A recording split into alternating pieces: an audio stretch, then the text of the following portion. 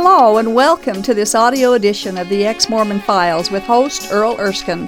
Thank you for joining us. On each episode of this program, Earl, a former LDS bishop, interviews a former Mormon guest about their journey out of Mormonism and into an authentic relationship with Jesus Christ. These stories are encouraging, fascinating, and often moving. For more information on the Ex-Mormon Files internet video program, please visit exmormonfiles.com. That's exmormonfiles.com. And now, here's Earl. Good evening and welcome to the Ex-Mormon Files here in the heart of Salt Lake City. I'm your host, Bishop Earl, and I appreciate you spending some of your evening with us.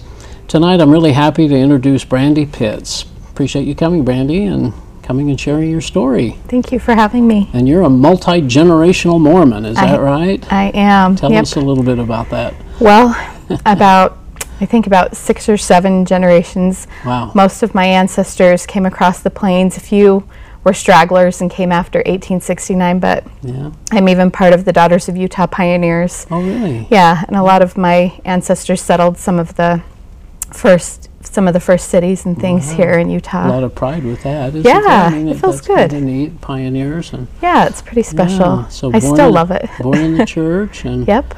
guess you were raised and went to primary and all that stuff. I baptized did. And yep, baptized at 8 and went through young women's, and yep, I was active my whole life.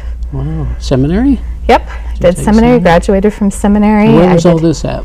Well, I grew up in Davis County, so mostly Farmington and Kaysville. Yeah.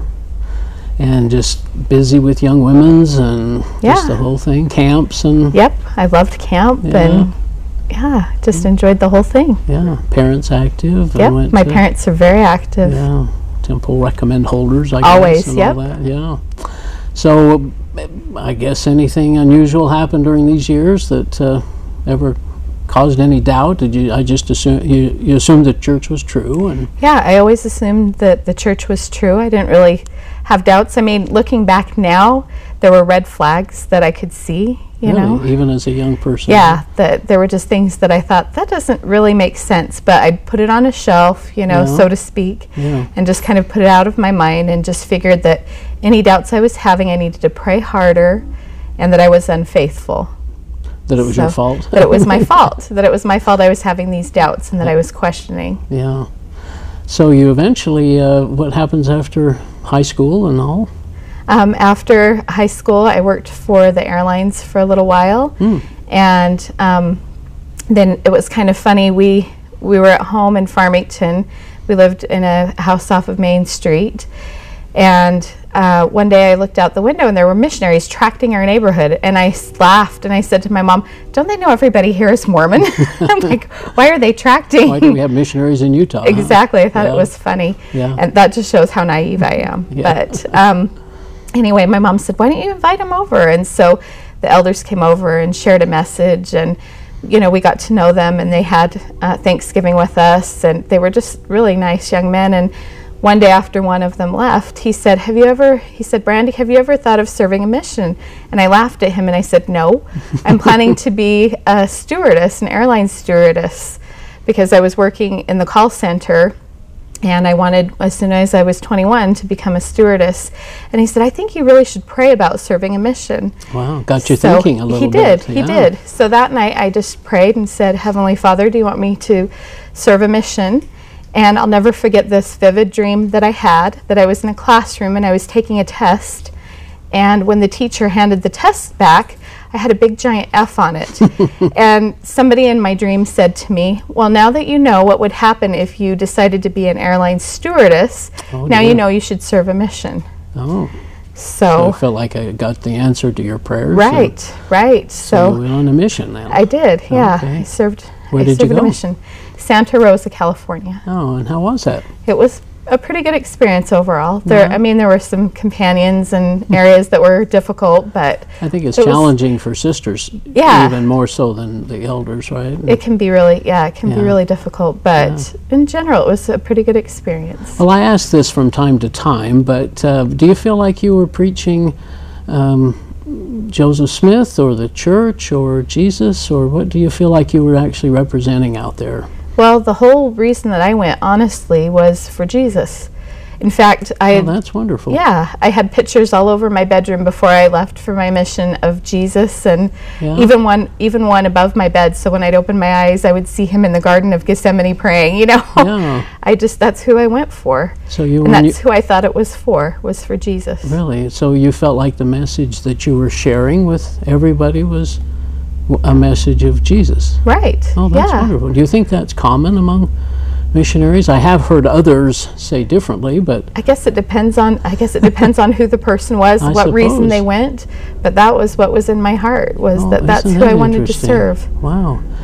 So what kind of message do you feel like you share as a missionary about Jesus? What do you You don't really share a lot with him. It really, like, looking back now, you share the first vision, you talk about prophets and apostles, and you touch a little bit on Jesus, but it's not the same looking back now. Yeah. And handing out the Book of Mormon. Right. Which, of course, talks about Jesus. Right. Well, very interesting, yeah. So, yeah. Okay, well, so then what happens in life? Well, so I served my 1.5-year mission and come home, and I'm on fire, and I'm excited to, talk to people about my experiences, and just really happy. Everything seems really good, and I went to Weber State University for a while, and then I got a job at the University of Utah with a cousin of mine, and attended there, and I went to lots of institute classes, and I ended up in a student ward, and this is what I get for, whenever I laugh at something or I say I'll never do that, the Lord always likes to humble me. Because I remember someone bearing testimony one time in a singles ward, a student singles ward, about how wonderful student wards were. And I remembered leaving, and I thought, that was such a weird testimony, and I'm never going to marry somebody out of a student ward. Really? And sure enough, I met my husband in my student ward. So and ended up marrying him. Yeah, I did. That's funny. Yeah, the Lord has a sense of humor, don't you think? He does. Yeah. He definitely does. And you got married in the temple? We did. We got married in the Salt Lake Temple. Yeah, was that what you'd expected? Of course, you'd been through the temple before your mission, right? Right. And did you have anything come up in the temple that was a questioning nature, or did... I thought it was kind of strange. Yeah. I thought, like, the initiatories were odd, and I thought doing all of the different hand tokens and gestures and promises, I thought it was kind of strange, but I really liked the video. I was like, it kind of makes you think in a broad perspective, doesn't it? It does. So, I just love the creation at the beginning and talking about Christ, and So in the temple marriage then was a goal that you had certainly? Oh yeah, ever since I was little. I mean, it was there was never going to be any other way that I would get married. Yeah, you just know the church is true, and that's all there is to it. And had you done a lot of study? I mean, through seminary, I guess, and your mission, do you feel like you'd really probably spent time in the standard work, certainly? Well, definitely. I know the Book of Mormon really well. I don't know the Bible as well as I'd like, but I know the Book of Mormon well. So it's kind of funny when LDS friends quote things to me and they're telling me out of the wrong. I'm like, that's not in Alma 36. That's in the beginning of Alma, or that's in Mosiah. So it's funny that I still remember. You still remember all. So. So you just go along, I guess, in life, and you start raising a family, and very active in the church still. Yeah, we were very active. My husband was in the Elders Quorum presidency, and I had various callings in nursery and primary. That's where they like to have me, is with the little people. Sure. So, and I like it. I guess I can relate pretty good to the little kids. But and then a gospel doctrine teacher. Oh, how was that? That was my last. I enjoyed it a lot. We were studying from the New Testament, and I really, and it's like I had talked to you before, that I just fell in love with Paul. I just fell in love with his writings, and I cried when when I had to finish teaching about Paul because of pregnancy hormones. I just felt like I'd become friends with Paul. Like, just something about him, I loved him. And you'd never done anything about, or had that experience before with him or anything. No, I really hadn't. But there was no, still you were very active in the church. I mean, your testimony was strong and everything. Oh, every Sunday at the end of my gospel doctrine lesson, I would always bear testimony of Joseph Smith and the restoration, and I just knew.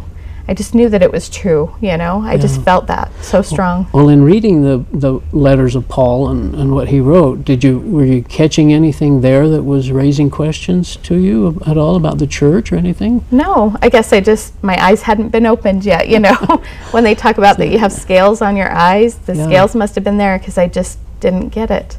Well, I know I did for several times, read the New Testament, and there are things I didn't see. Well, let's get into kind of what happened then. So here you are, such a good little Mormon girl, doing all you're supposed to and more, and raising, you have 4 children, and this is your 5th. Yep, this is my 5th. So what happens? So my husband gets fed up with paying tithing, is really what it boils down to. He was just kind of tired of that. He's like, this is a lot of money. We're trying to raise a family. And there were just other things. And he was like... He wasn't being a cheerful giver, was he? No, no, he was not enjoying it. And he felt like he was doing all of these things out of duty, and he was miserable. Yeah. Because he's like, I'm not doing it because I want to. I'm being forced to do this. And so he's just like, I'm not going anymore. And it was so devastating. Wow. Because I was like, who are you? Who's the person that I married?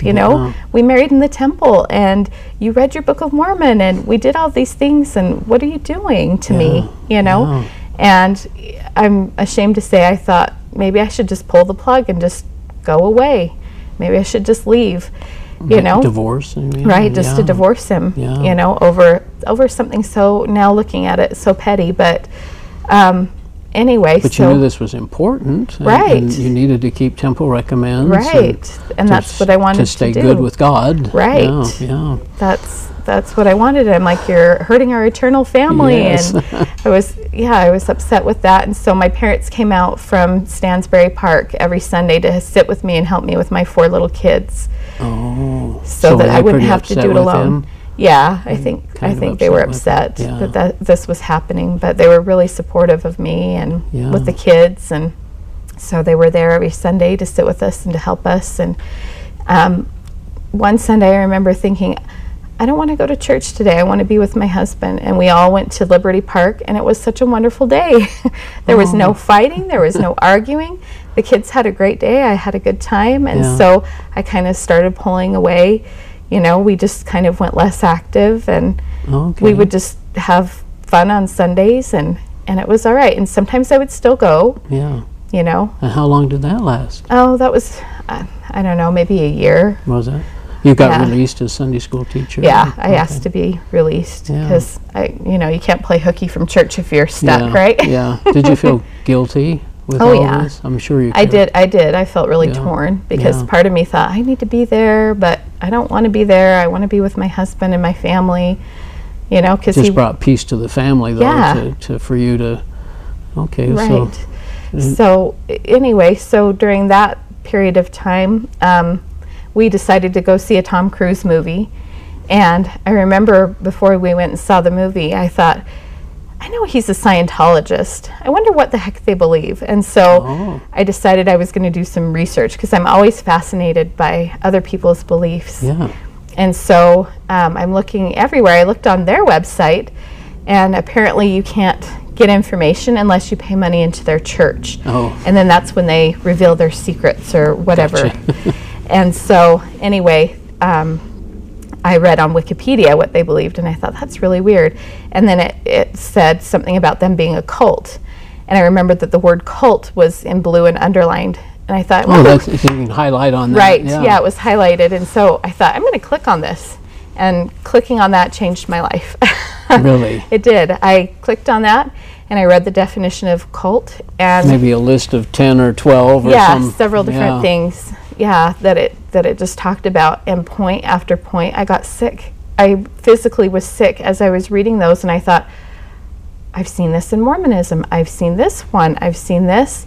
And like experiences and thoughts came flooding back of times that I'd seen some of these cult-like behaviors. In the Mormon church. In the Mormon church. And I thought, oh no, surely this church that I've devoted my life to and that I love is not a cult. It can't be a cult. Oh my goodness. And as I thought more about it and I read more about it, I thought, maybe it is a cult. And right then and there I thought, I want to know what other people are saying about us.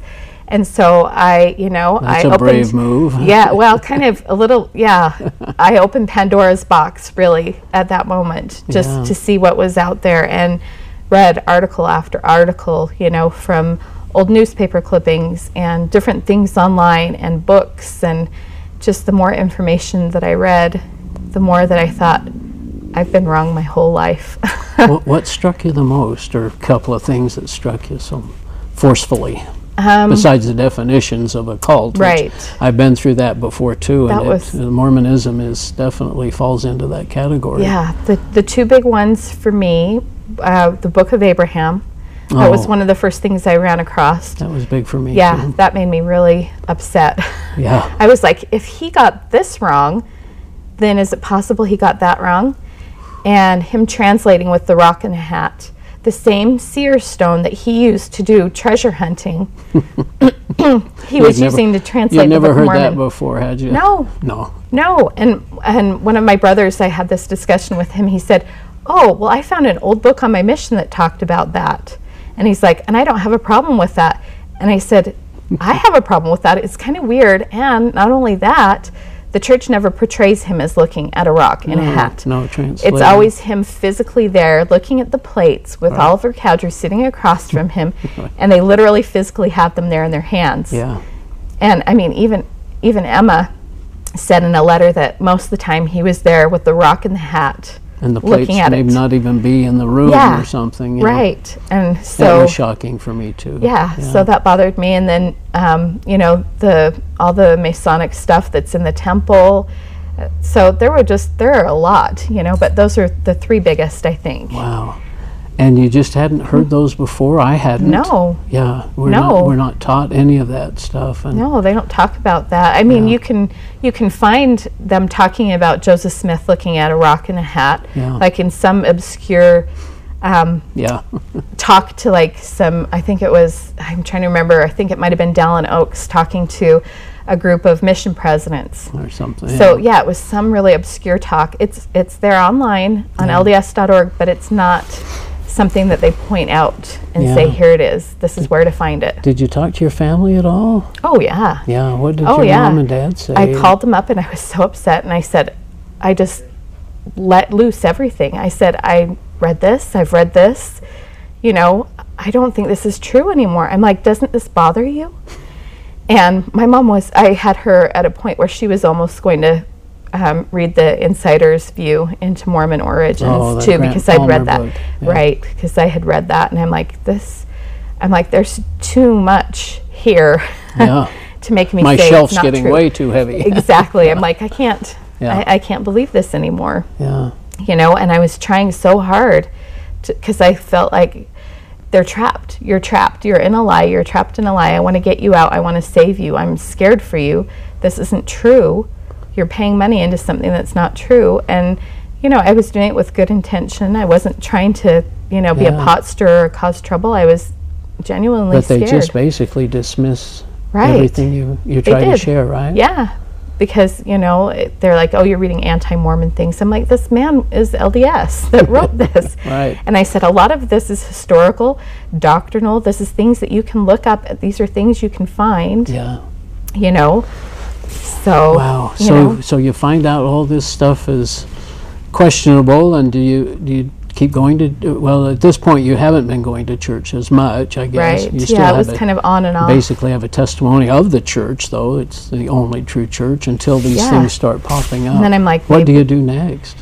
Well, I was angry for a long time. I was really mad, and I remember one day it was garbage day, and I took all my garments and my husband's and I threw them in the garbage can right before the dump truck came. I was really angry. Yeah. I was really upset with the whole thing. I'm like, this is just awful.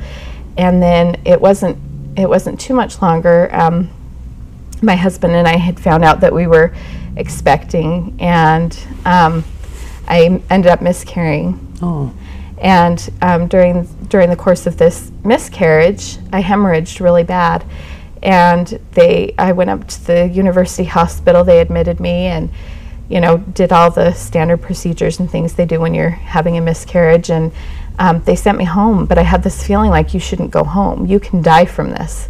And that feeling wouldn't leave. And I said, please don't release me. I think I need to stay.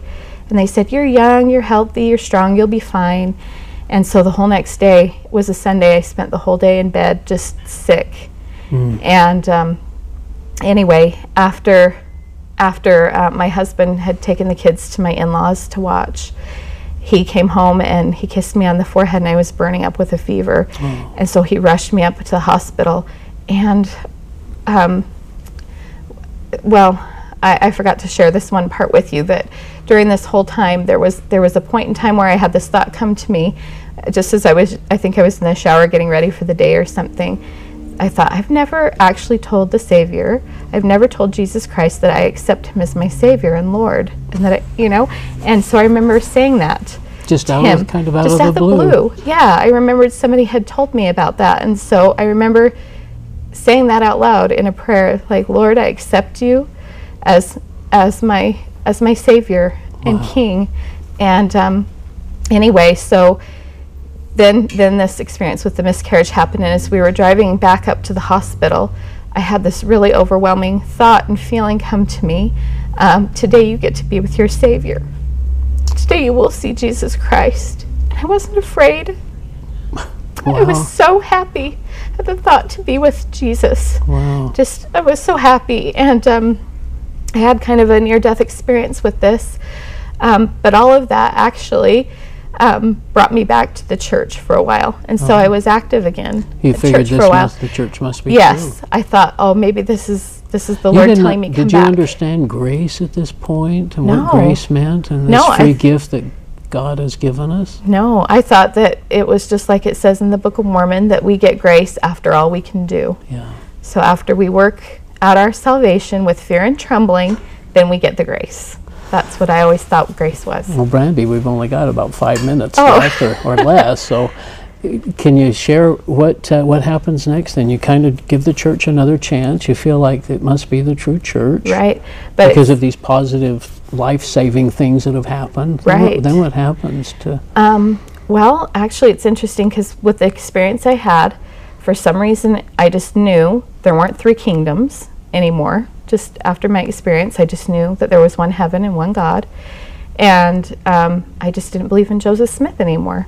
And so at church, I would bear my testimony, but it would only ever be about the Savior. Wow. So, and then I had a friend whose little boy died, and my nephew killed himself, like all in 1 year. All these terrible things happened. And I was starting to feel bitter again and mad, and then I just said, Lord, I don't want to be mad. And I remembered my friend told me about this church called Risen Life, and she told me, give it a try, but I wasn't ready yet, and at this point in time I was, and so I went in kind of afraid to go, but The first time in a Christian church? Right, and so there are crosses and things, and I'm nervous, but I prayed that I'd find someone to sit by, and this sweet woman named Maria Phillips looked at me at the same time, and I asked if I could sit with her, and she's a former Mormon as well. And Oh my God. And you didn't know that, of no, course. I didn't know that at the time. So God did answer your He prayer. did, and she'd been praying that same morning that she'd find someone to fellowship and share the gospel with. Oh, wow. And so I've been attending Risen Life ever since, and I was baptized in March by my pastor, Robert Marshall, and And your kids go with you? yeah, Do they love it. They Do love they it. love it? They do, and they always say, Mom, can we always stay here and never go back to the Mormon church? And I said, yeah, sure.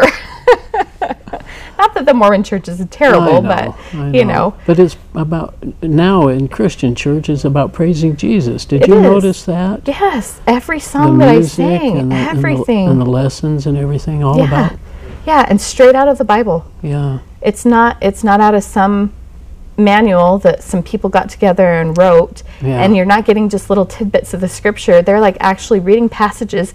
You hold your Bible Yeah. and you read along with what they're reading out of the Bible. It's direct teaching from God's word.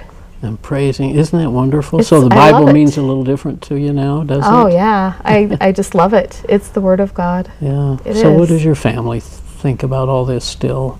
Your husband, was he happy about this news that you had shared, or you were able to share with him? Oh yeah, I share everything with him, and he takes things all in stride. He thinks things through and doesn't jump to any immediate conclusions. Yeah. He's not interested in religion, but when I was baptized, he was there with all of my kids to watch and supporting me, and good. So marriage is good then? Yeah, the marriage is good. And isn't there a freedom and you don't feel guilty now, right? No. I mean, there's a freedom in Christ that we just don't have as Mormons. They're just doing all we can do, we just never can do enough, right? Right.